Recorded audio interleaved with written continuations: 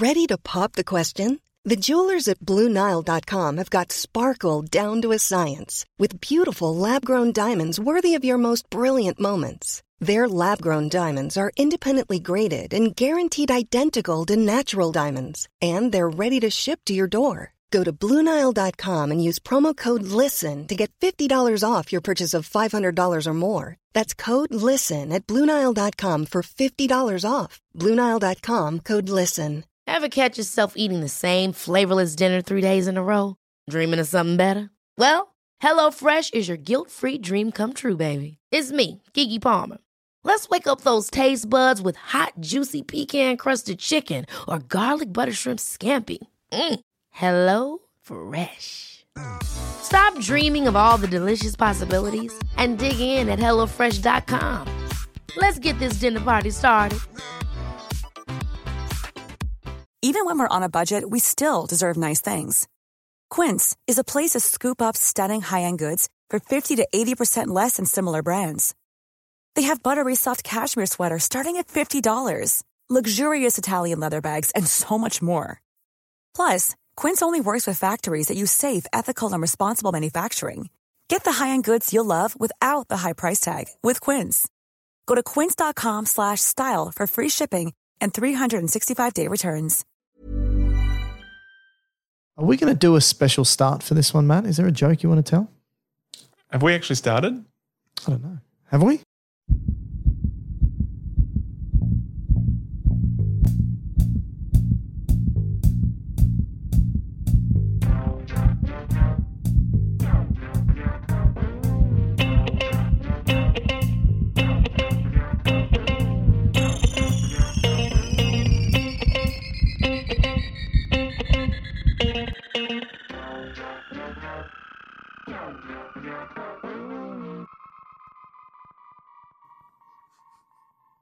Welcome, everybody, to another episode of Dr. Matt and Dr. Mike's Medical Podcast. Oh, no, I meant to do this one.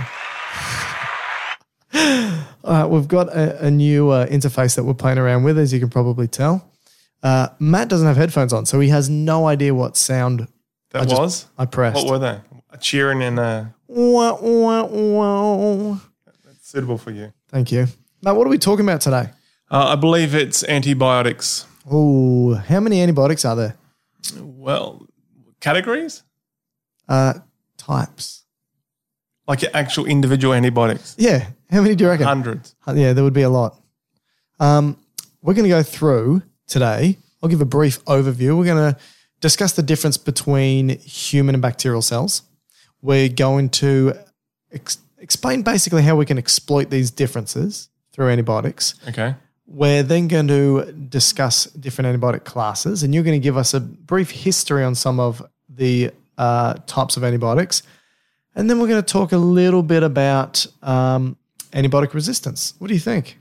Sounds like a lot, but Yeah. I'm glad you gave us a good signpost to begin with. Thanks.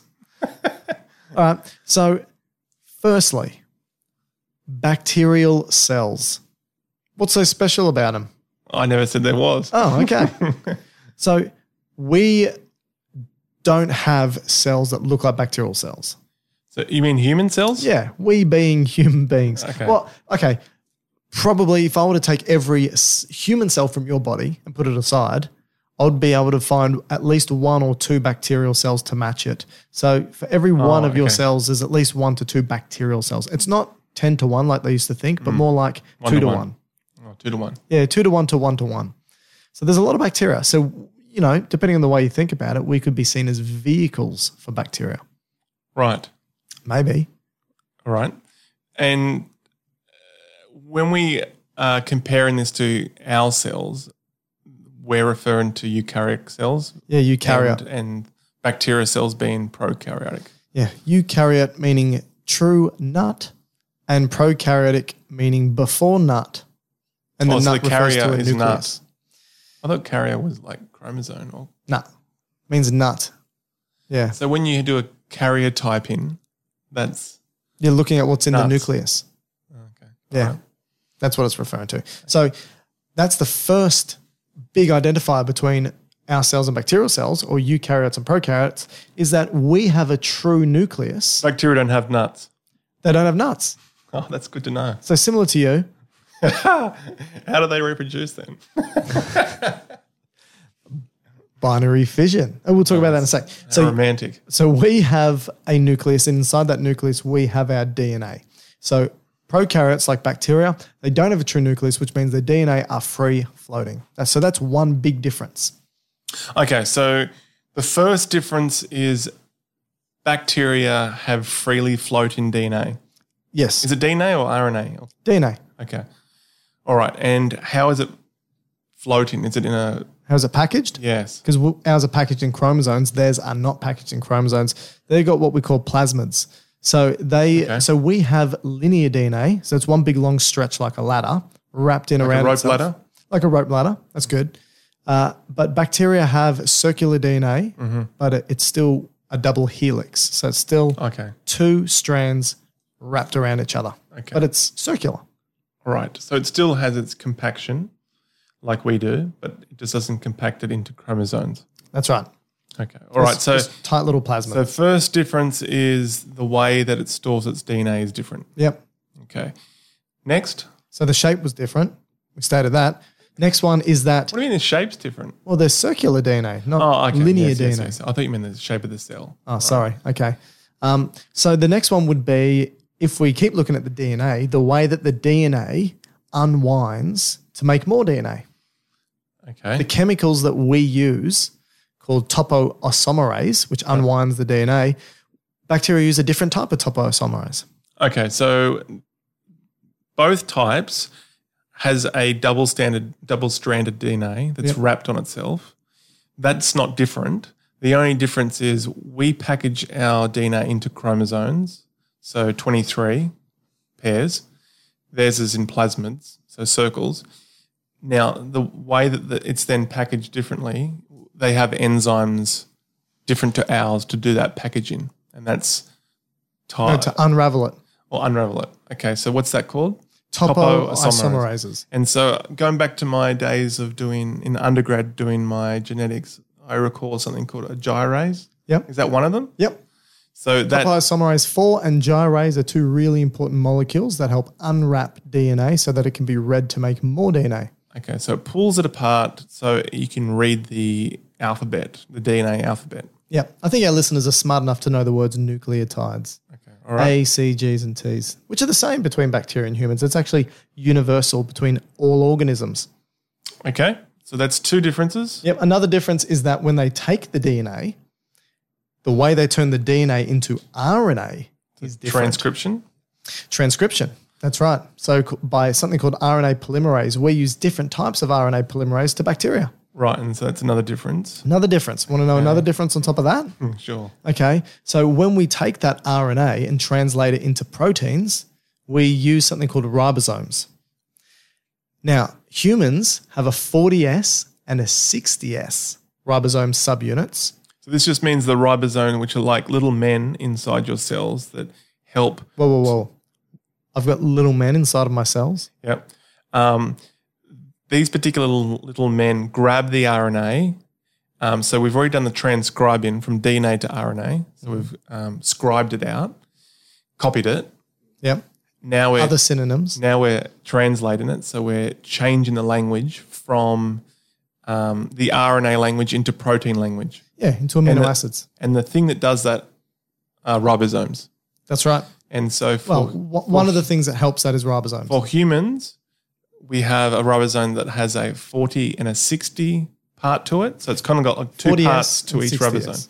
A 40 and a 60. Yeah, 40S and 60S. Okay. Whereas a bacteria has a 30 and a 50S. That's right. Do you know what the S stands for?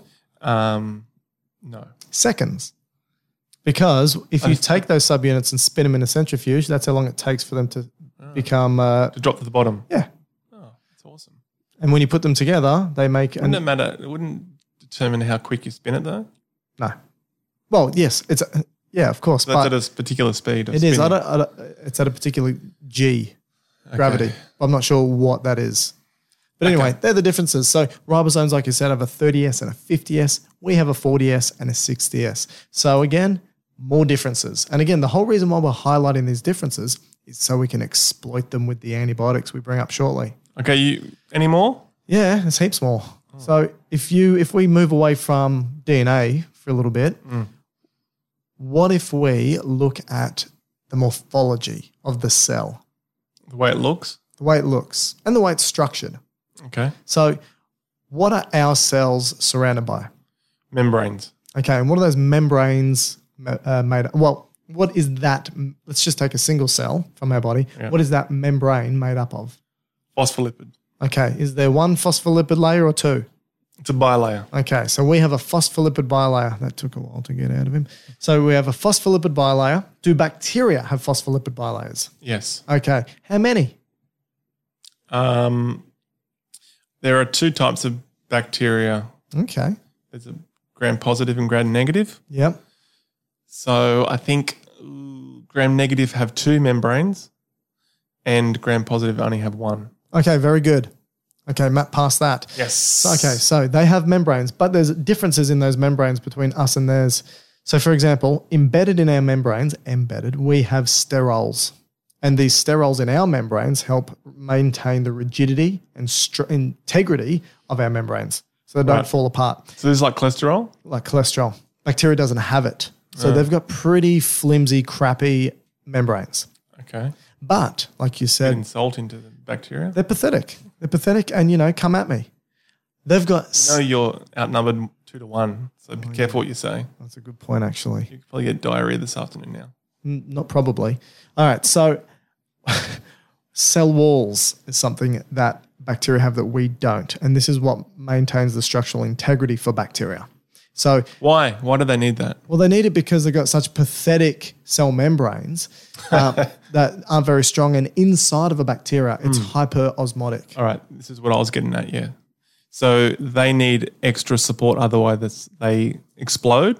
That's right. So they're hyperosmotic, which means there's heaps of stuff inside. So if they didn't have the wall, they'll essentially, because they're osmotic, Yes. water would just rush in and explode them. That's right. So water rushes in, explodes them, but they, I should say, have a cell wall which maintains the structural integrity and stops them from exploding. All right. But what's this cell wall made out of? Peptidoglycan. Peptidoglycan. Peptidoglycan. That's so right. That's a protein and a sugar? That's, sugars and proteins click together. Okay. And so when we have a look at the differences, we can, again, exploit the differences because there's antibiotics that just attack that cell wall. And these are some of the most common or popular or well-known antibiotics that particularly target cell walls. That's right. Which, I mean, everyone would have heard, penicillin. So these antibiotics work at this point. Yep. That cell membrane that we spoke about, Yep. there are antibiotics that can disrupt that by depolarizing them. It changes the charge of the membrane. Yeah. Okay. So that will affect theirs, not ours. Yeah, makes it leaky. Okay. And the last difference. Or do you want one more, or do you want to go through multiple more differences? Are there more? Well, I'm sure I can. Pretty sure this is the last one. Okay, last one is So this is number 6. put your mouth close to the microphone for me, Matt. I'm always swallowing it. You need to how about you put your nose on the filter for me? There we go. Stay there. Now I can't see anything. That is perfect. Okay, so metabolism. Go on. Well, there's some metabolic differences. You want to know what they are? Folate synthesis. Or folic acid. B9. Is that what it is? I think it's B9. Okay. Well, at least it's benign and not. Well, okay. Cancer. So that's a poor joke. Yep. So folic acid, why do we need it? I don't know. Why do we need it? It plays an important role to create nucleotides and amino acids. Okay. So if you run out of your folic acid or folate, you're going to have all sorts of problems with, again, the DNA, RNA, protein synthesis. All right. So do we need folate, humans? Yes, we do. Okay, and bacteria need folate. Correct. So if we give them an antibiotic that affects folate, won't it hurt us? You would think that, but we have a gastrointestinal tract, unlike they do. Okay. So that means we get it through our diet. So bacteria don't ingest folate, they create it themselves. Correct. Yes. Okay, so that means we can inhibit the enzymes that make the folate. That's right. Yep. All right. Okay. Is there anything else metabolism-wise? There's one. It's not one. There's actually multiple other metabolic processes that antibiotics can attack and disrupt. Okay. There's too many to mention though. Because they're so variable. I'm glad you brought it up. Well, I'm just going to say only because there's a type of antibiotics which we might bring up which can affect multiple metabolic pathways. For example, or you just don't want to even mention it? I don't want to mention because it's things like electron transport chain stuff. It's Or like NADH. Oh, well, how's this? Here's something interesting. So when we make energy, ATP, how do we do it? Put glucose and oxygen together and we get ATP. Okay, where? Where does this happen? Usually the mitochondria, but you can make it in your cytoplasm. Okay, so do bacteria have mitochondria? No, but they make it across their membrane because it's thought that our mitochondria came from a bacteria. Because that's right, bacteria are mitochondria. So they don't have mitochondria themselves. They've got all the proteins for the electron transport chain. Oh, good point. Like you said, embedded in their walls. So Not walls, membranes. Oh, membranes. I made the classical faux pas. So does that mean that because a mitochondria has two membranes, Yeah. does that mean that it has to have come from a gram-negative bacteria? Well, I don't know how old gram-negative, gram-positive bacteria are. Maybe they're not that old Okay. because there's no mitochondria that lives by itself as far as I'm aware. All right. So if our mitochondria are old bacteria that we've just utilized and they've just stayed with us, does that mean they have it has DNA in it? Correct. Okay. Is it like a plasmid? Correct. Oh, that's awesome. Yeah, so mitochondria is circular DNA. And is that where you get the DNA from your mother through Correct. through that method, mitochondrial DNA? Yeah. So if I were to take the mitochondria from your body and compare them to your mother's mitochondria, It's the same. mitochondrial DNA, and your father's, they would match your mother's, not your father's. Oh, right. Why? So it's because my mother's A winner. my mother's ovum Oh, okay, let's not talk about this.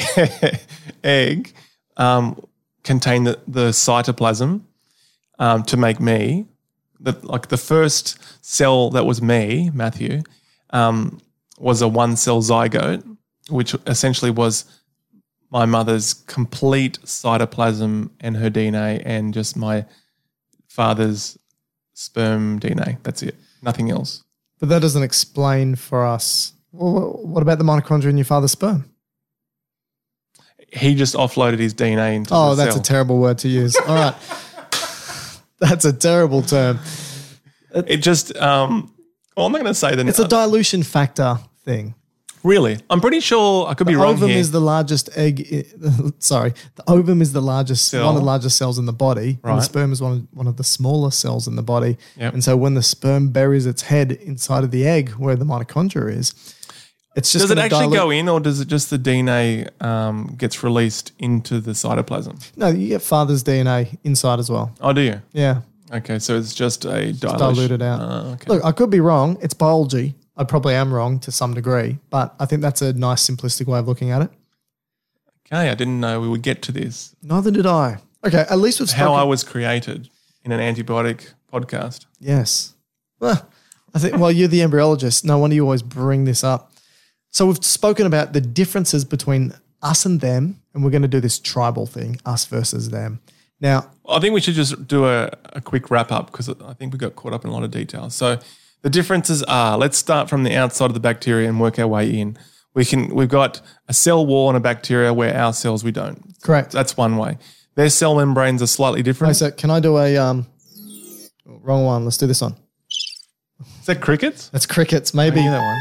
No. I want one that's like a tick. That's applause, isn't it? Yeah, that's applause. Okay, maybe we shouldn't figure this one out live on air. I think we should probably This one. predetermine it. Okay, so every time you say something, this will come up.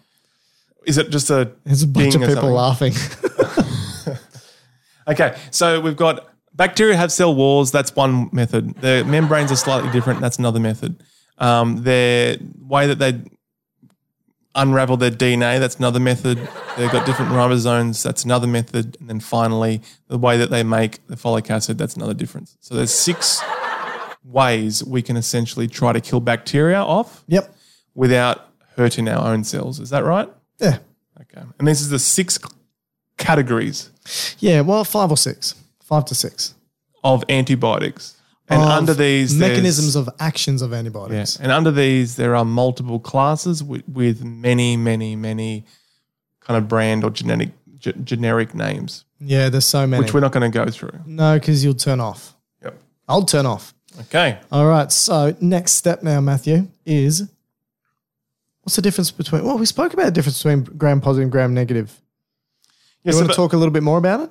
basically, this is to do with the outside of the bacteria. A gram-negative bacteria has a membrane on the furthest outer region, and then if you go slightly inwards, it's got now a cell wall, and then it's got another membrane. And it's a pretty pathetic cell wall too. It's much thinner than a positive gram-positive bacteria. Yeah. And what is it made out of? What's what made out of? The cell wall. Peptidoglycans. Okay. The only other difference that I can think of there's probably millions. We're not microbiologists, but one of the main differences with gram-negative, there's also a liposaccharide Lipopolysaccharides, LPS. that helps to reinforce the membrane to the wall. That's right, correct? on the outer layer. Okay. And this is important more clinically because if you annoy these bacteria like Like Matt annoys me. gram-negative bacteria, annoy them, or if you kill them, Yeah. they release these lipopolysaccharides. Is that right? Correct? And it becomes an endotoxin. Ooh. Is that right? Yeah, that means a toxin from within. And this is potentially very dangerous because these toxins can kill us or kill our cells. Yeah, it can result in shock. So this could be actually a method of septic shock. Yeah, Yeah. that's right. So what is that? What's basically where you have this huge amount of release of these toxins and your body reacts to it in a way that is so severe, your body goes into a form of shutdown. So your organs will start to shut down, and the way that your cardiovascular system may respond is vasodilate. So it's like a systemic inflammation. Yes. Everything dilates and fluid drains out. And if you dilate all your blood vessels, then your blood pressure will drop through the roof. Well, it's not through the roof, through the Well, ground. to the floor. Yeah. Yeah, So it goes from the roof to the floor. You go hypotensive. Yeah. And you probably go into multi-organ shutdown and so forth Because things aren't getting fed. with oxygen. Yeah. All right. So, Okay, compare that to the gram-positive bacteria. yeah. These bacteria have super, super thick walls at the outside reaches. Yeah. And then on the slightly inside that is just one membrane. Wow.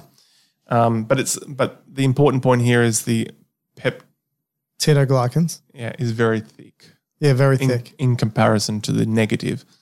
So the reason why it's called gram-positive versus gram-negative, there is a certain staining technique that is done where if you stain it with, do you remember the names? There's like violets and Gram staining.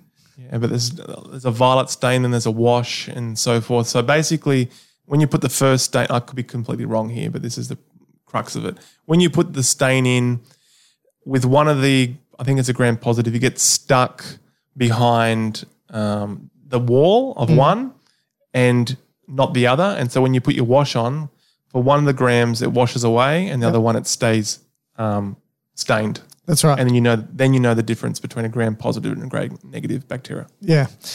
I did it 20 years ago. I don't Haven't know. you done a video on this? Yeah, probably. I've done a video on everything. Doesn't mean I remember it all. Okay. Any other differences with bacteria that's important to note? No. That was simple. Yeah, that was easy. All right. So with these antibiotics, with these mechanisms, we're going to target the bacteria. An important thing just to be aware of is sometimes when you utilize these to kill them, it can be a difference being bacteria. So these antibiotics can be what we call bactericidal versus bacteriostatic. What's that mean? What's the difference? So cidal means death. Okay. Static means stoppage. So for instance, if you block the way that protein synthesis is made within the bacteria cell, so what's this? This is the ribosomes. If you block them, then essentially the bacteria lose its ability to make new proteins, so it will kind of slowly die off.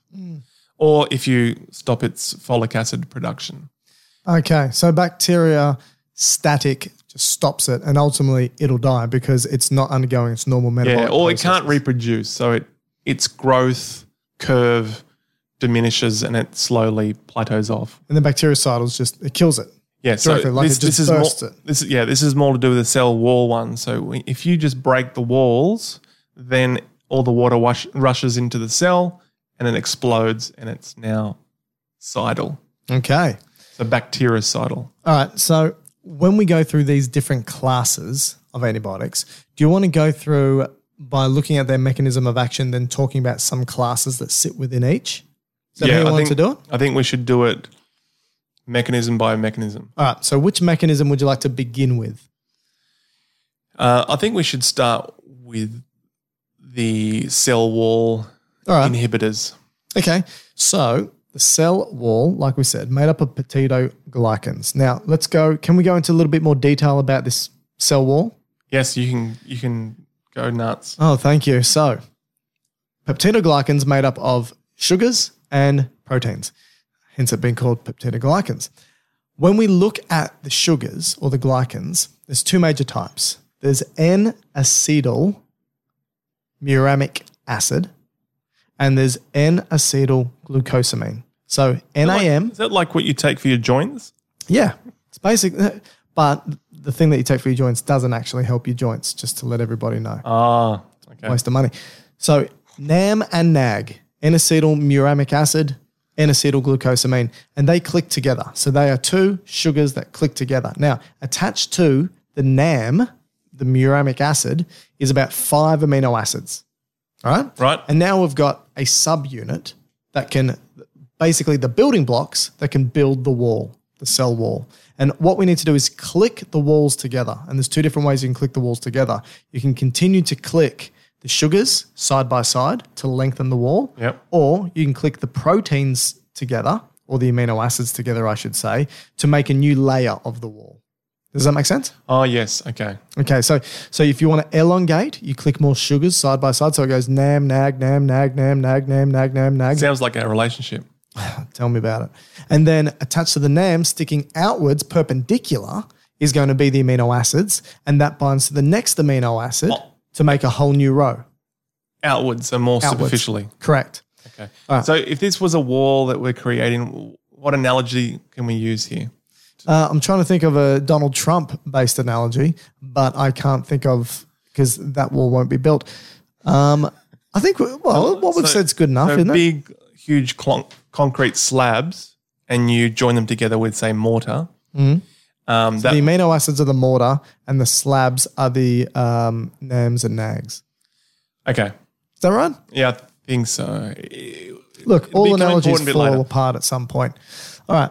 We got that there. So let's now look at some antibiotics that break down the cell wall or stop its synthesis. It stops the clicking together, these ones. So either stops the NAMs and NAGs from clicking together or stops the amino acids clicking together. Okay. And what are these known as? Well, the ones that stop the amino acids clicking together, often termed the beta-lactams. Okay. All right. And so why is it called a beta-lactam? Because of the molecule that comprises these antibiotics. It's called a beta-lactam ring. Okay, so all these antibiotics have the same kind of structure to it, which is a beta-lactam ring. And what they do in the context of this stopping the cell wall of the bacteria, making new cell walls, is clipping the bits of the wall with the amino acid? Yep. All right. And so what are the ones that fit here? What are the antibiotics? So there's three main types of beta-lactams that everyone should know. So there's the penicillins, old school, cephalosporins, which actually have 5 generations of cephalosporins, and the carbapenems. Okay. They're the 3 main that everyone should know. All right. So do you want to start with one, or we just We'll start with keep them as penicillins. group? What do you reckon? Penicillins? Yeah. They're the old school one. What do you know about the history of penicillins? Well, usually people associate the knowledge of penicillin with Alexander Fleming. Yep, the guy who wrote all the James Bond books. I think it's a different guy. Oh, okay. That's Ian Fleming. Sorry. Okay, well, let's take a step back. Basically, we knew penicillins come from mold, which are funguses or fungi. Okay? Some people say I'm a fungi. Yep. So the so the Egyptians. I pressed the wrong one. Okay, so the Egyptians, the Chinese, the Greeks, the Romans, even your relatives, the Serbians, Oh, okay. Here we go. they knew that by applying moldy bread Oh, your relatives, moldy bread. to wounds, so topically, Yeah. there would be some benefit in reducing the infection. So they took moldy bread and rubbed it on their open wounds. Well, potentially. I didn't really go into the depths of how they did it, but it was just known that moldy bread had some effect on infections. How do you reckon they first did that? How do you first discover that moldy bread helps your wound? No idea. Yeah. Okay. All right. So then we go to, well, it's thought that Alexander Fleming was the man. And so in 1928, he actually isolated and first discovered penicillin. Yep. However, historically, there was something known with mold for this case. Now, going back to 1870, there was a guy called John Burton Sanderson. So he found that, Is he the guy that started KFC? not that I'm aware of. Right. So this guy found that if you got a petri dish and you had mold growing in it, if you got the juice of the mold and squirted it onto squirted that juice onto a petri dish of bacteria, Yeah. that would stop growing. Okay, How's he figure that out? I don't know. Again, you're thinking that I know the details here. Okay, I don't. Sorry, I just got a few names and a few facts. Just thought you did your research. That's all. So then we move on to a guy called Joseph Lister. Now I read a book about him. Because I purchased it for that's you right, for your which birthday. is very nice of you. So he was a surgeon, I think, in Scotland, and he was one of the first guys that started to be able to piece together infections from certain things by poor hygiene practices. So is he the one that started everyone washing their hands? I think he was a big player in that. Oh. And so he found, moving on from John Burton Sanderson, he moved and he found that the same kind of juice could be useful to decrease bacterial growth in human tissue. Right. Okay. And so he probably created some compounds from that. And one of them, so his name's Lister, and this is where Listerine comes from. Oh, really? Possibly not. Well, it's probably an alcohol wash that was used for other things, but obviously now we use it Drinking? for mouth washes. But whether they used it in wounds, I'm not sure. Listerine, what does the current Listerine have in it now? It's not ethanol, is it? No, they got rid of it because there was an effect that when you metabolized it in your mouth, it became carcinogenic. Right. So it did the opposite of what we wanted. Yeah. So then we moved on to 1897, and there's a guy called Ernest Duchesne. Okay, so what he found, I presume he was English. Now, he observed in the Ottoman Empire that Arab stable boys used a moldy mixture to topically place on saddle sores, which with a beneficial effect Wow. of reducing the infection. So then he basically took that idea, because he presented this in Oxford to the, what is it called? The Royal Academy? the Royal Society. Yeah, that's right, yep. And he found that he used this mixture to treat typhoid successfully in guinea pigs.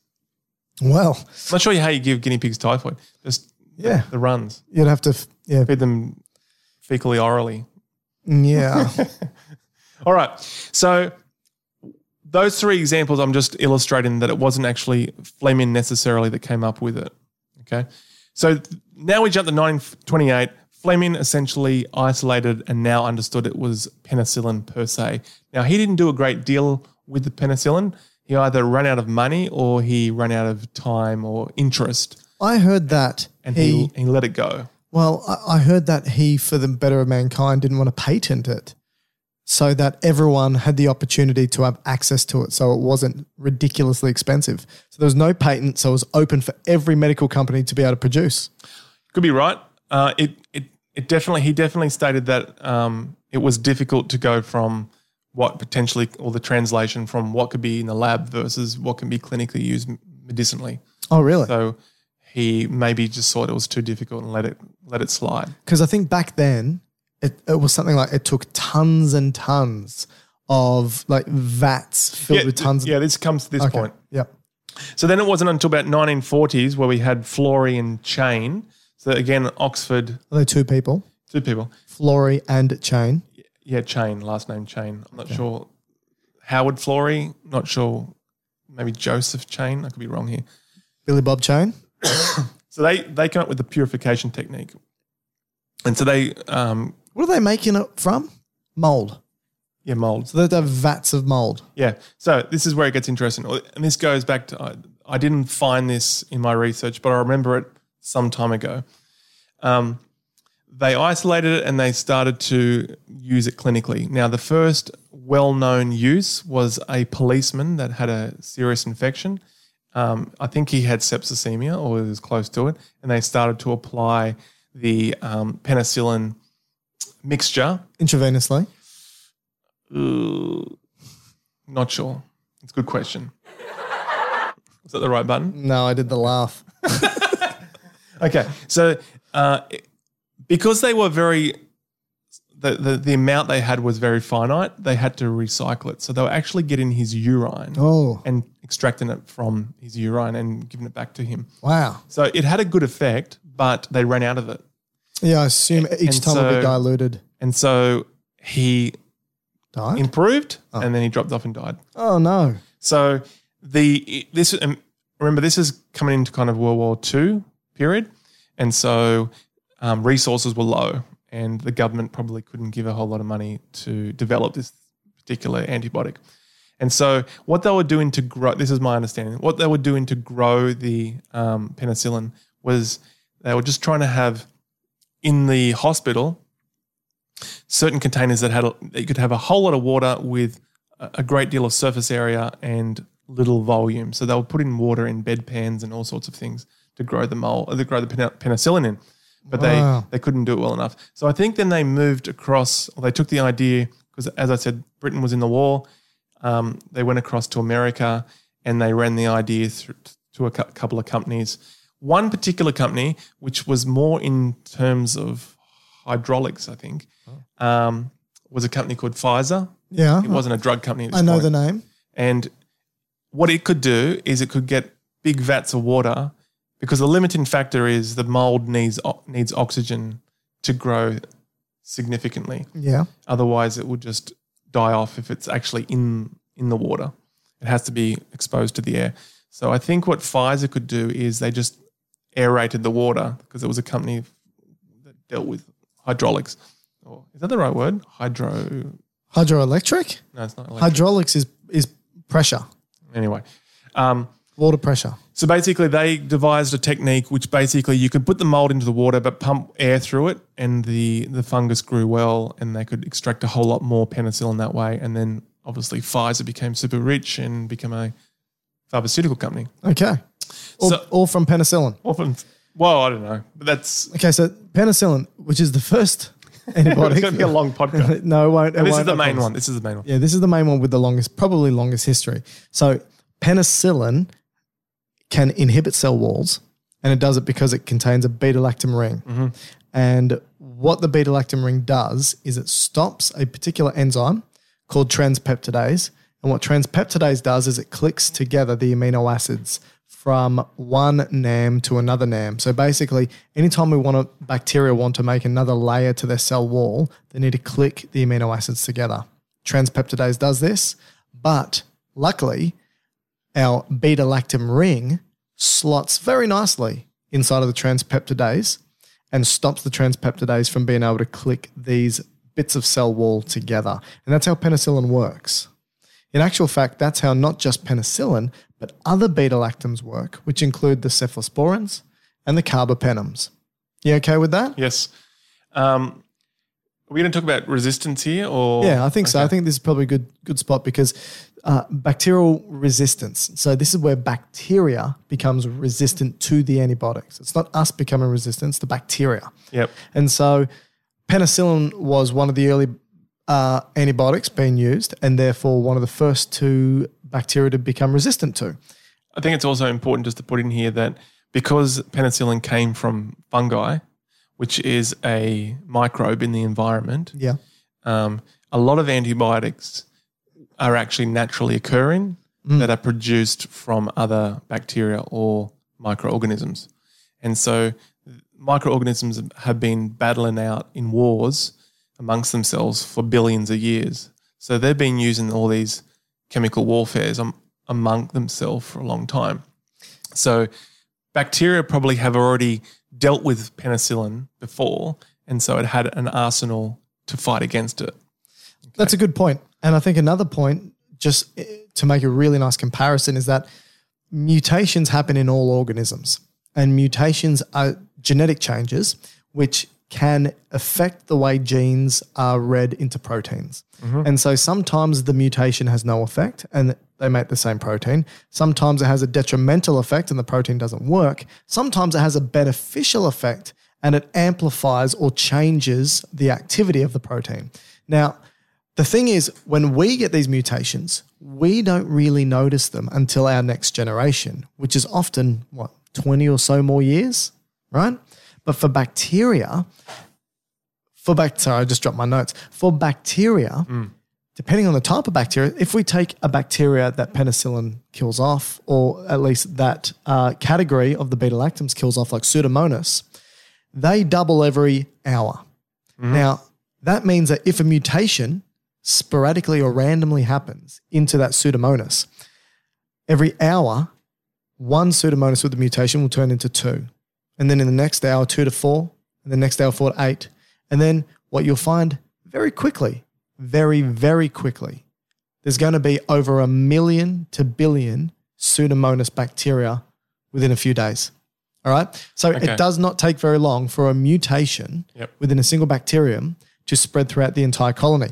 Now, this is the thing. The mutation is random. So it can just happen in any single gene.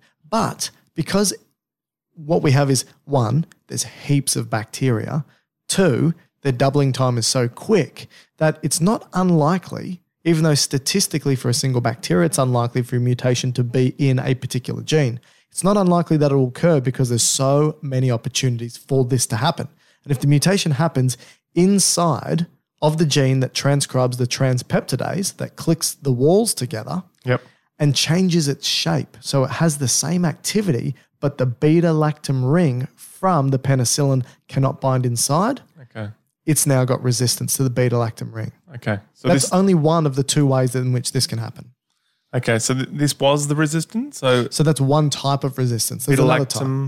This is just the transpeptidase, specifically the penicillin binding protein, which is a subcategory of transpeptidase. This is one way it can gain resistance. Okay. But there's another way, and this is because the only way that you and I, maybe not you and I, the only way that human beings can share DNA is when male, female create offspring. That's the only way they share DNA is by creating another offspring. But bacteria, one bacteria can come to another bacteria and actually, while they're living, share DNA. And so you can have a bacteria that has a particular gene that one bacteria doesn't and give it that gene. And that gene, for example, may translate into a protein that now has that is an enzyme. So this goes into its plasmid. That's correct, which is an enzyme that can now break up beta-lactam, and that's called beta-lactamase. Okay. And can these genes be just floating around without a viable bacteria? Yeah, so if you've got a dead bacteria, a live bacteria can suck up the DNA. Right. Yep. So is there a term for this? There is, and I've forgotten it. Is it called something like lateral? It's something like lateral gene transfer. Lateral genes transfer. Yeah. Lateral is from one to another. Horizontal is offspring. Oh, maybe it's horizontal gene transfer. Oh, sorry. Yeah, it's horizontal. Yeah, because it's going from one to another. Yeah. Lateral is from live ones. I don't know now. Anyway, it doesn't really matter. Anyway. Okay, so the crux of the... But those two are different methods of resistance. The crux of the point here is these antibiotics, which are penicillins, monobactams, cephalosporins, and carbapentins. Yeah, I didn't actually bring up the monobactams. They are beta-lactam enzymes. Sorry, beta-lactam... class of antibiotics. Yeah. And you're saying a resistance that occurs is bacteria start to produce an enzyme to break the beta-lactam ring. And this is called a beta-lactamase. That is correct. And so we saw this pretty early on in the creation or the production of penicillin as an antibiotic. So it was shortly after when they were first used, we started to see resistance starting to occur. And Fleming actually predicted this. He actually said there'll be such a need for antibiotics that it will cause a problem with resistance. And that was in the 1940s. Well, we're saying it. I mean, the projection is that by 2050, more than 10 million people will be killed due to antibiotic resistance, which is a lot of individuals. I mean, there's bacteria out there now that cause infections for us that we're pretty close to not being able to kill off. And one of which is the STI gonorrhea, right? Gonorrhea is really... What did you look at me for? Well, I just thought that's one that you would know. You've got a lot of koala friends, don't you? Well, let's move on. That's the STI that koalas get, isn't it? Gonorrhea? I think it is. And methicillin... No, it's chlamydia. Oh, it's chlamydia. They're both STIs. Chlamydia is also another one, but... methicillin-resistant Staphylococcus aureus. Well, I was going to get to that. So basically we then created methicillin as a counter to... Is that a cephalosporin? It's a counter to the... Is that part of penicillin or is it cephalosporin? I'm not sure exactly, but it was used for penicillinase resistance. Yep. Oh, okay. So penicillinase is, again, the same mechanism by which you've got the mutation that occurs to allow, or the gene transfer that occurs to allow for an enzyme that breaks down beta-lactam. There's another enzyme that bacteria can evolve or mutate and have that actually breaks down other aspects of penicillin. So penicillin isn't just the beta-lactam ring, it's other things. Yeah. But if it breaks down the penicillin as well, it's also going to inactivate the penicillin's ability to kill off the bacteria. Okay. So does that make sense? Yeah. So methicillin was brought in 1959 to counter bacteria that was resistant against penicillin because they produced the penicillinase enzyme. Yeah. And so it was brought in then. But interestingly, shortly after that, then you had like particularly Staphylococcus aureus, which is golden staph. That's right. Became resistant to methicillin, and this is where we get the term, or it's not an abbreviation. What is it called? MRSA. Yeah. Methicillin-resistant Staphylococcus aureus. Yeah, I'm just saying it's not an acronym. It's an abbreviation. No. Yes. Oh, is it? Oh, an initialism, sorry. Initialism, yeah. Yeah. So one final point is then we brought in some antibiotics to counter the bacteria that was producing the beta-lactamase. So these are beta-lactamase inhibitors, which are antibiotics. And so the first one that we found actually came from a bacteria itself called Streptomyces calavolgens or calavolgens. And this is where we got an addition called clavulanic acid. So we're using it against itself. Yeah. So certain antibiotics use clavulanic acid with amoxicillin, which is a derivative of penicillin. So it's common to use antibiotics together. Right. And this kind of gave us or led us into the carbapentins. No, carbapenems. There's no pentins. Yes. You're thinking of gabapentin, which is a carbapentin antipsychotic. And so in the final point I'll put here is the penicillin and the cephalosporins, I believe, are most resistant to the bacteria that produce beta-lactamase, whereas the Monobacteriums and the Carbapentins, their beta ring is not quite the same as the penicillin and the cephalosporins, so they don't have such an issue with the bacteria producing the beta-lactamase. Okay. All right, so we've done the beta-lactams. What about, are there any other antibiotics that kill off, or I should say, stops the synthesis of the cell wall? Maybe yes, something like but I'll just put glycopeptide? one final addition and then we can move on. And this is just the side effects. The common side effects of using drugs that with a beta-lactam ring is going to be nausea, vomiting, diarrhea. They're very common. Most antibiotics will have this problem, nausea, vomiting, diarrhea. But an important one just to be mindful of for beta-lactam antibiotics is allergies, and this can range from a reasonably benign rash all the way through to anaphylaxis. Okay. So do we know why? Is it just because our body's recognizing the beta-lactam or something about that drug as foreign? Is that all it is? It's particularly penicillins. I'm not sure if it's all the beta. Penicillin's the most, but no, that you can definitely have it with the cephalosporins. Okay. With each generation, you can have rash and allergies and so forth. Yeah, I'm not sure. Okay. Moving on. So we're still in the cell wall, but these aren't cell wall synthesis inhibitors through beta-lactam. These are through peptidoglycan. Yeah, you were right the first time, peptidoglycan. Okay. Or did you just say peptidoglycan? Peptidoglycan. So a big one in here, well, the classification here is the glycopeptides, right? Yeah. And also the polypeptides. Yeah, glycopeptides, polypeptides, they're two that can affect the synthesis of the cell wall as well. So one of the big difference with these cell wall synthesis inhibitors, these class of antibiotics, is it's not like the beta-lactam ones where you had a finished wall and you're just clipping it together. Okay. Yeah. These ones more have an effect on creating the wall to begin with. So the building blocks of the actual wall. So the actual creation of the individual little blocks, let's say, are these categories. So these are things like phosphomycin, vancomycin, cycloserine. Yeah, like vancomycin is a glycoprotein, for example. A glycopeptide, I should say. Yeah, so this is more to do with getting the little building blocks together to put big chunks of the wall together. Yeah, so we said earlier that one way of, beta-lactam stops the amino acids from clicking together. We're just stopping other parts, the glycans, from clicking together. Yep, okay. And other aspects of the amino acids too. So it's just having different cell wall clicking together effects. Right. Yeah. Just an interesting point in history for the production here is around the 1950s it was essentially considered the golden age of antibiotic production, creation. Streptomycin was one of the first antibiotics that we derived from soil. So in the 1940s, we isolated it from soil, probably from other bacterial microbes within the soil.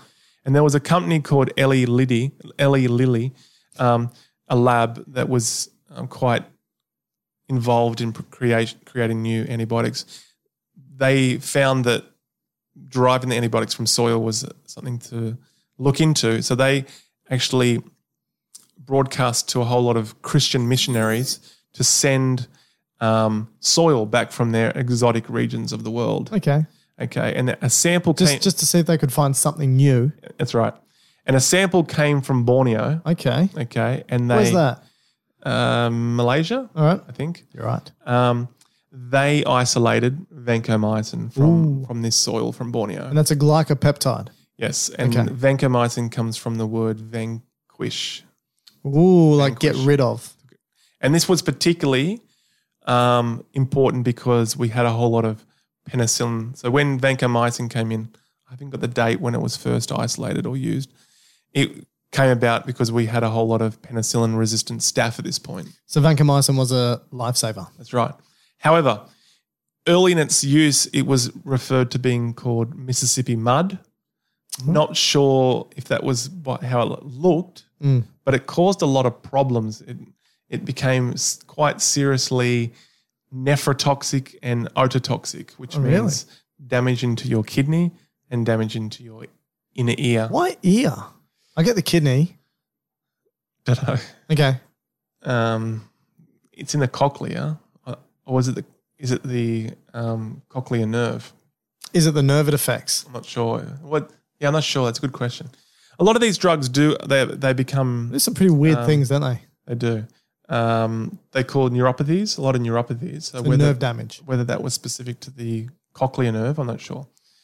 But vancomycin has always been pushed to the side and been a last resort antibiotic, possibly because of its side effects profile. Is it broad spectrum? I don't think so. I think it's relatively narrow. But please check that. What was I going to say? I lost my train of thought. I apologize. I don't know. You were saying that. Just because the last resort. It was first used because of all the issues with penicillin resistance. But as we said with the last point, when we started to use the other additional, the chloronic acid with the penicillins and so forth, that overcome some of the issues that we were having with resistance to penicillin.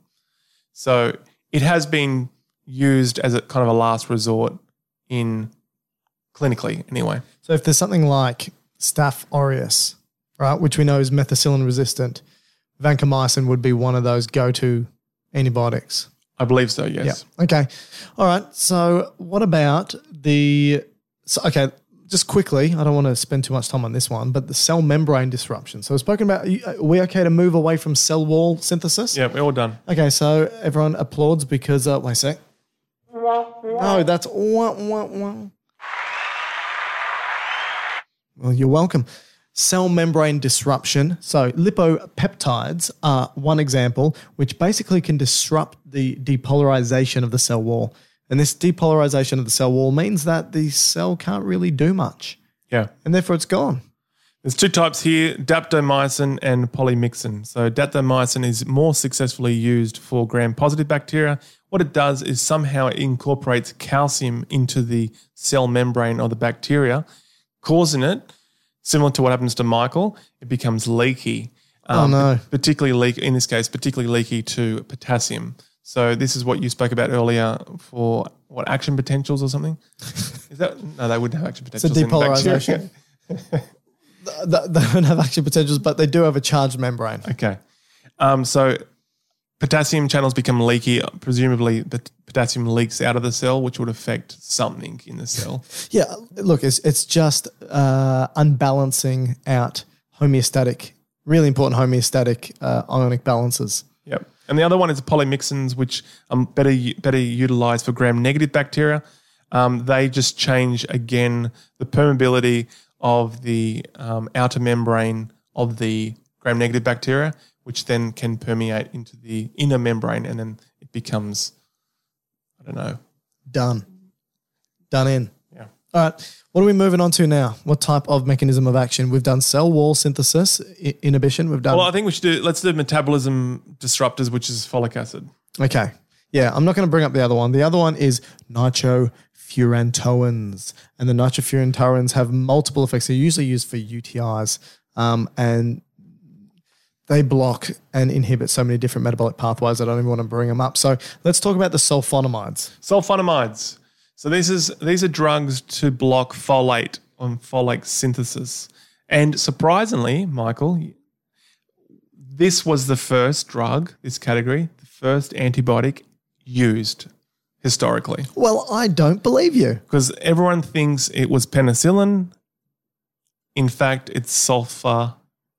Sulfonamides. So I'll give you the history and then you can talk about how it works. Yeah. So late 1800s, now we go to Germany instead of England for the penicillin. Finally. Germany, Bayer, the company Bayer. Hey, we spoke about Bayer when we did opioids. Penicillin. No, sorry, not penicillin. Paracetamol. And opioids. Yeah. Did we do one on barbiturates? No. Okay. So must have just been me.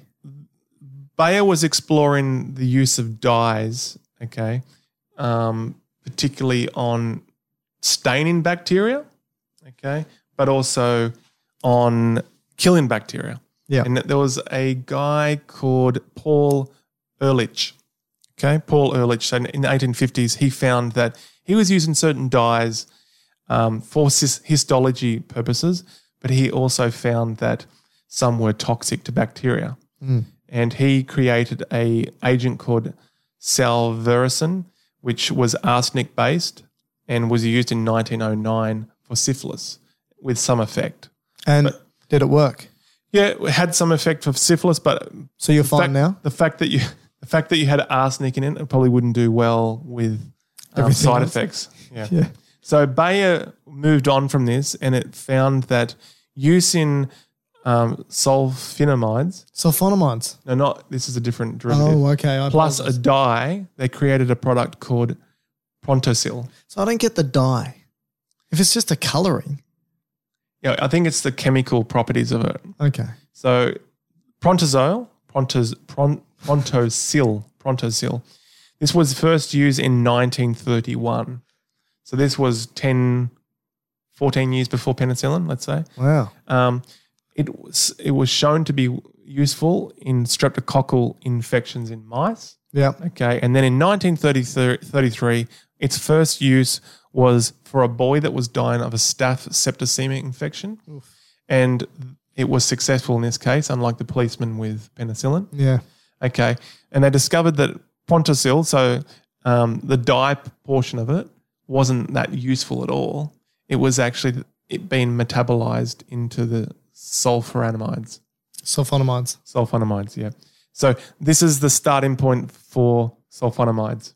And it's thought, I couldn't find it 100% being proven here, but it's thought that Winston Churchill got saved by this class of medication, and also FDR, Franklin Roosevelt's son. Wow. And in World War II, it was common to be in the first aid kit of American soldiers. Not other soldiers? As a powder. So if you had a wound, you'd sprinkle this particular antibiotic topically into your wound. So I find it amazing that there was a world prior to antibiotics. Yes, where you would have died from a simple infection or would you have been dead by now? Pneumonia. Of pneumonia? Oh, pneumonia is a... Have you had pneumonia? A bacteria infection? No, I haven't had it. No, I'm just But you saying. would have died from it. So do you think you would be dead now? Are there any bacterial infections that you think you've had that you'd probably have carked it without? Don't think so. I don't think use? I've really used a great deal of antibiotics, at least for infection purposes. Okay. You use them prophylactically. When I told you I fell off a fishing wall into the oysters, I think I was given it then, but that was just to prevent it. And do they still prophylactically give antibiotics knowing the issue with antibiotic resistance? Yes. Surgically. Yep. Yeah. And that's one area that they really have to look upon that. Whether it's worth doing. Yeah, they might have to change. Yeah. Okay. Surgery was a big one. So many people wouldn't have survived surgery before antibiotics.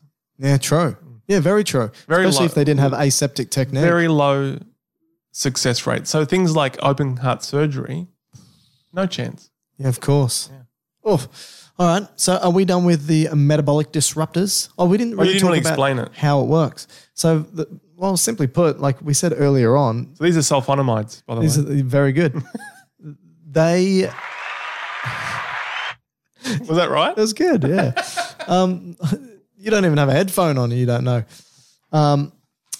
So when we look at sulfonamides, they inhibit folate synthesis. So bacteria have the enzymes that can make folate, or the enzyme that makes folate. And this is a synthetase.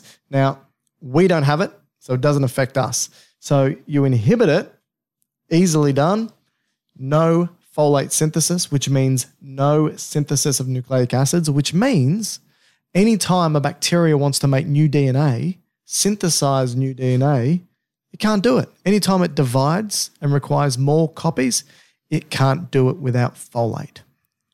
Right. And as we said, that's to do with making nucleic acid and amino acids. So it just runs out of these building blocks. That's what I said. Okay, great. Okay, so what are the main ones in this group? Sulfonamides and trimethoprim.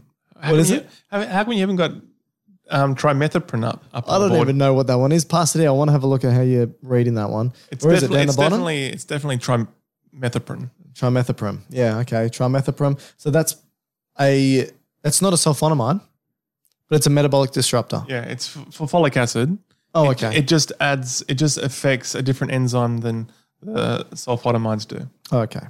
All right. Is that all for the metabolic inhibitors and disruptors? Yeah, the main side effects just be aware of is, again, nausea, vomiting, diarrhea, but also there is some degree of photosensitivity. Yeah, and I think because they're used quite often with UTIs, there can be some kidney issues and I think maybe some stone issues. Oh, formation of stone. Yeah. Did you say sensitivity to sunlight? Yeah. So do we know why? Or is that just another neuropathy? Don't think so. I think you actually get like sunburn. Because I remember one of my colleagues in ICU, she had a patient on, I'm not sure if it's sulfonamides or just some other antibiotics, but the patient where they had the fluorescent lights was getting sunburnt where the sheets weren't covering them. Wow. And the colleagues were like, what the hell is happening here? And she just said, check the antibiotic and the side effects. And that was, an effect was Jeez. Photosensitivity. All right. So we've done walls, membranes, and folic acid. Yep. So we're left now with essentially the DNA stuff. side of stuff. Okay. You want me to start? Yeah, I think you take over here because my history's done. Everyone's going, thank Christ. It's been 1 hour. So let's talk about DNA synthesis. Okay, so we've got inhibition of DNA synthesis and we've got the ansomycins. Now, what the ansomycins do is they stop DNA turning into RNA. So that's transcription. So we've got transcriptional inhibitors. They're the ansomycins. Then we've got the quinolones and fluoroquinolones. And they're the ones we spoke about earlier on about the unwinding of the DNA and the replication. So this has to do with the gyrase and the topoisomerase enzymes, and that's what the quinolones and fluoroquinolones inhibit. Mm-hmm. Now, are there any other DNA synthesis inhibitors that you've got written down you want to talk about? Because they're the two main ones I wanted to talk about, and that's all I've really got to say about them. So what examples did you have for the DNA strand breaks? Did you have any of those? No DNA strand breaks. Okay. But you had quinolones, which is for the gyrase and topoisomerase 4. Yep. And the rifamycin, which is blocking RNA polymerase. But isn't rifamycin a quinolone? Not that I've got here. Or is it an ansomycin? Oh, it's an ansomycin. Yeah, I've got it as specifically targeting RNA polymerase. Yeah, so that's an ansomycin. Okay. All right. Any others? No, they're the main ones. All right, now the last one. Do you want side effects? Oh, yeah. Should talk about side effects. Okay. So quinolones, this is basically all GIT related. Let me guess. Nausea? Nausea, vomiting, diarrhea. There is some degree of neutropenia. Okay. Insomnia and widening of QT intervals in ECG. So your heart. And what about damage to the nervous system? Neuropathies. Yeah. Yep. All right. And then rifamycin. Yep. Side effects. This is an interesting one. Again, nausea, vomiting, diarrhea. But this was an interesting side effects I included was red to / orange fluid secretion. So your tears, saliva. Is this what yours look like? May become orangey red color. Why? Is this a metabolic byproduct of metabolizing this? I'd imagine so. So you cry in red tears. Wow. Okay. Last one. Ribosomes. Yeah? Yes. So we go into the protein synthesis inhibitors here. That's right. Ribosome subunits 30S and or 50S. I'm not going to be specific. You might be about which one inhibits which, but here are mine. I remember them. I remember them by saying atom. So my ribosome subunit inhibitors: atom, A, aminoglycosides, T, tetracyclines. How do you remember it?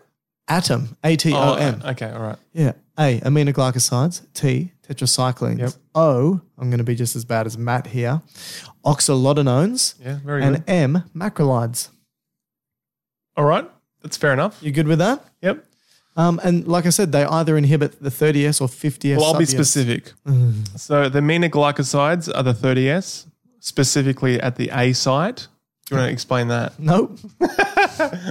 So where the tRNA comes in to bring new amino acids, Yeah. is that right? Yep. It's the dock-in point. It blocks that point. So that's the aminoglycosides. Now, this is important to know because So it's a dock blocker. Yeah, all right. It is ototoxic, which is ear, and nephrotoxic. Okay. So they're important things to be aware of. And then the tetracyclines stop the additional adding on from the next tRNA. And these ones are also phototoxic. So those two aminoglycosides, tetracyclines are the 30S. Yep. And then we go down to the 50S, which is the macrolides Yep. and the amphenocols. What's which that? Which you haven't got here. I don't. And a good example of a macrolide is erythromycin. This particular Urethra. erythromycin, after the singer.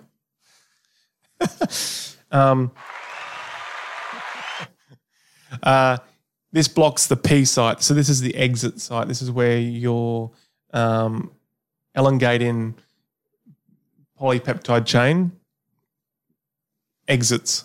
Is that right? Sure. In the ribosome.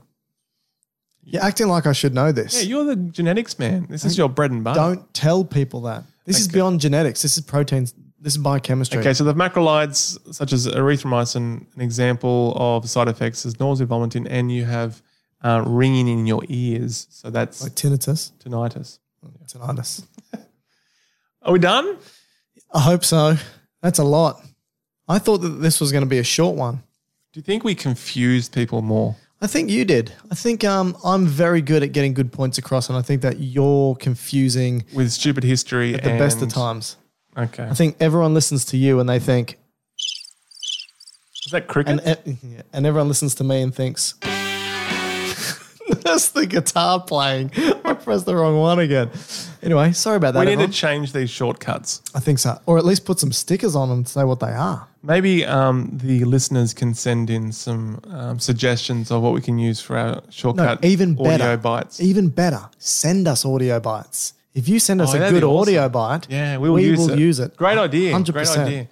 So send us an audio. I don't care if it's you saying "Shut up, Matt." I'd like that one. I'd like one with the listener saying "Shut up, Matt." That'll be good. And then another one going, "Keep talking, Michael." Or another one that says, "Just before you finish." Or can you just pause here? Oh yeah, that'll be another. Can you just pause it? Or maybe one where it says, "Put your mouth closer to the microphone, Matt." We done? Should we do any degree of wrap up? No. I think everyone's had enough. There are a lot of names. If you want to wrap up, go back to the start where I spoke about what we were going to talk about. Anything else in the resistance side? No. I think we've done it all. Yeah, I think we're good. So did you speak about why there is this resistance? So you said the mechanism. Well, they don't want to die. Okay, and But so in actual fact, so there's you no said there's that's a lie. So That's a lie. You said there's an example. One way it happens is de novo, right? Yeah. Which just means a spontaneous mutation, Yeah. which then can be passed on either to its children or not laterally, horizontally. Yeah. Correct. Yeah. And then there's also just genes in the environment that can just be sucked up and utilized. Mm-hmm. Is that right? Correct. But remember, there's no intent here. So I said because they don't want to die. That's a lie. Bacteria have no idea what's going on. How do you know? Because, okay, so, Look, you don't have all right, consciousness. you Are don't we ha- saying that now that you don't have a cell consciousness- wall, so you wouldn't know. How dare you? Consciousness doesn't exist within bacteria. Does it exist within bacteria? What do you think? What do you think, listeners? Is there consciousness within unicellular life? Is there consciousness within Matt's life? Probably not.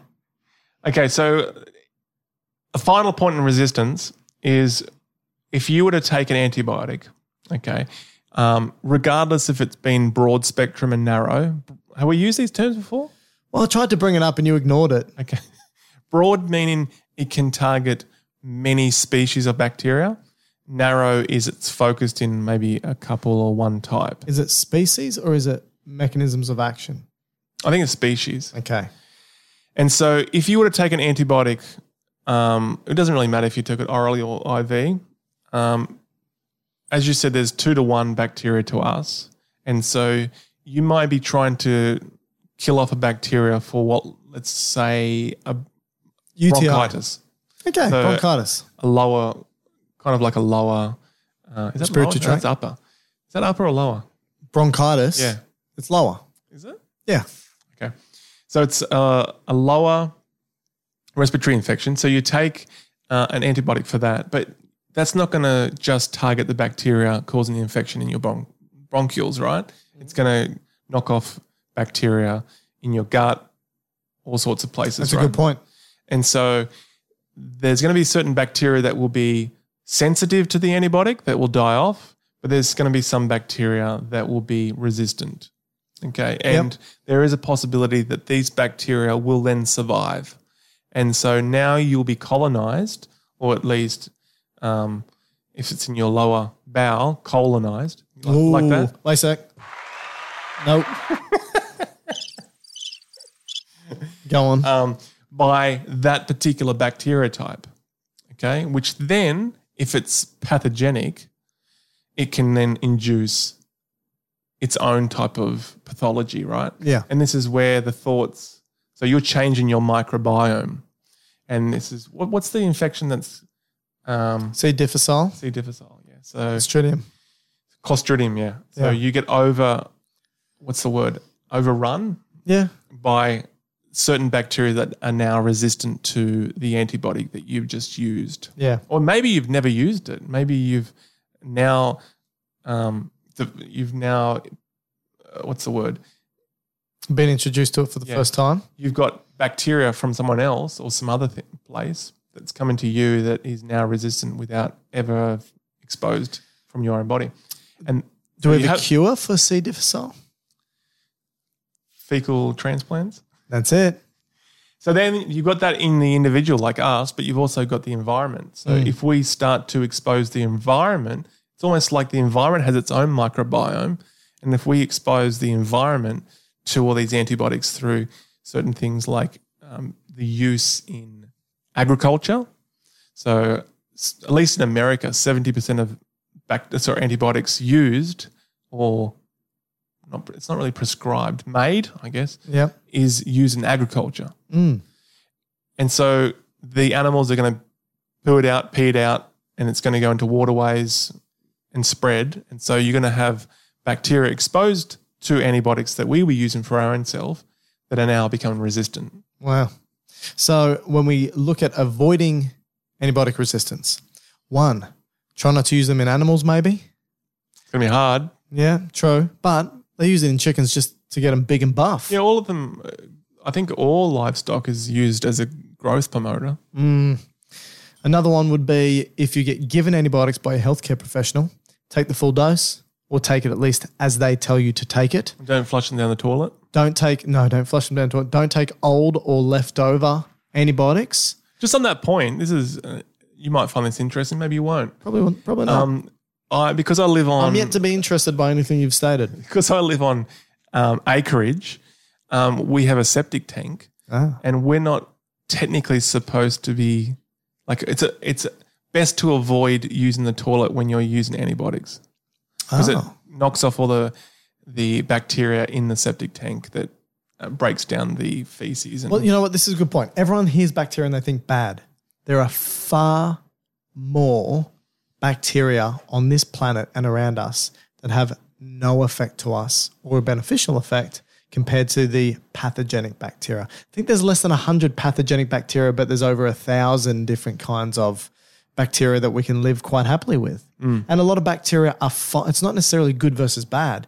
It's just got to do with where they live. So we've got bacteria living in certain parts of our body, which if they moved elsewhere would be bad. Yeah. Like E. coli, for example. That's right. And that was my last point is if we try to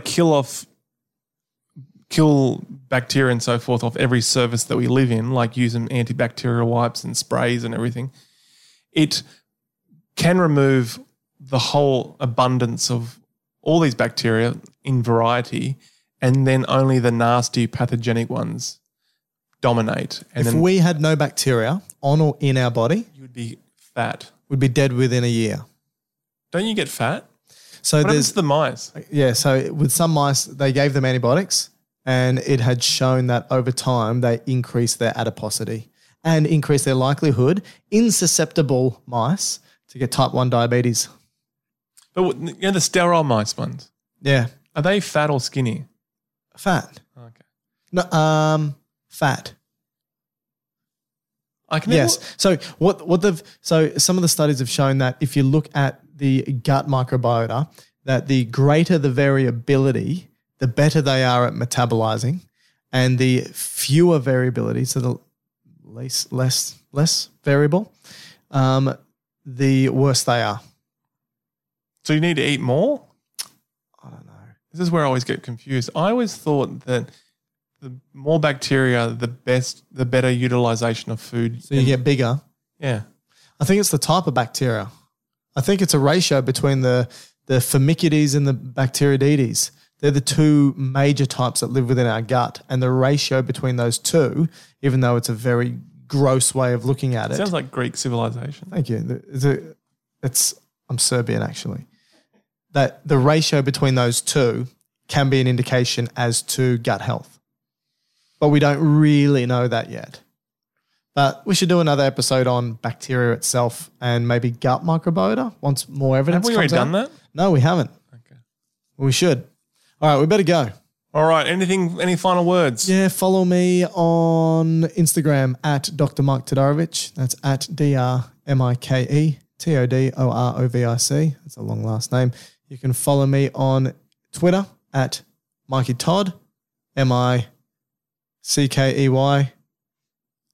TOD. I always okay. Facebook, Dr. Matt, Dr. Mike's Medical Podcast, which I look after. Matt doesn't do anything. And on the YouTube page, we are uploading videos nearly every day now. So if you want new videos on anatomy, physiology, pathophysiology, pharmacology, log into our YouTube page. If you want to talk to Matt, well, send us an email at gubiosciences@gmail.com. I've got Twitter. Matt's got Twitter, but I don't really use it's it. pointless. Look, if you want to contact Matt, you got to go through me. See ya. Thanks, Mike.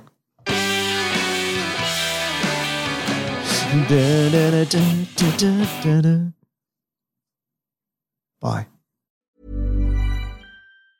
Mom deserves the best, and there's no better place to shop for Mother's Day than Whole Foods Market. They're your destination for unbeatable savings, from premium gifts to show-stopping flowers and irresistible desserts. Start by saving 33% with Prime on all body care and candles. Then get a 15-stem bunch of tulips for just $9.99 each with Prime. Round out Mom's menu with festive rosé, irresistible berry chantilly cake, and more special treats. Come celebrate Mother's Day at Whole Foods Market. Even when we're on a budget, we still deserve nice things. Quince is a place to scoop up stunning high-end goods for 50 to 80% less than similar brands. They have buttery soft cashmere sweaters starting at $50, luxurious Italian leather bags, and so much more. Plus, Quince only works with factories that use safe, ethical, and responsible manufacturing. Get the high-end goods you'll love without the high price tag with Quince.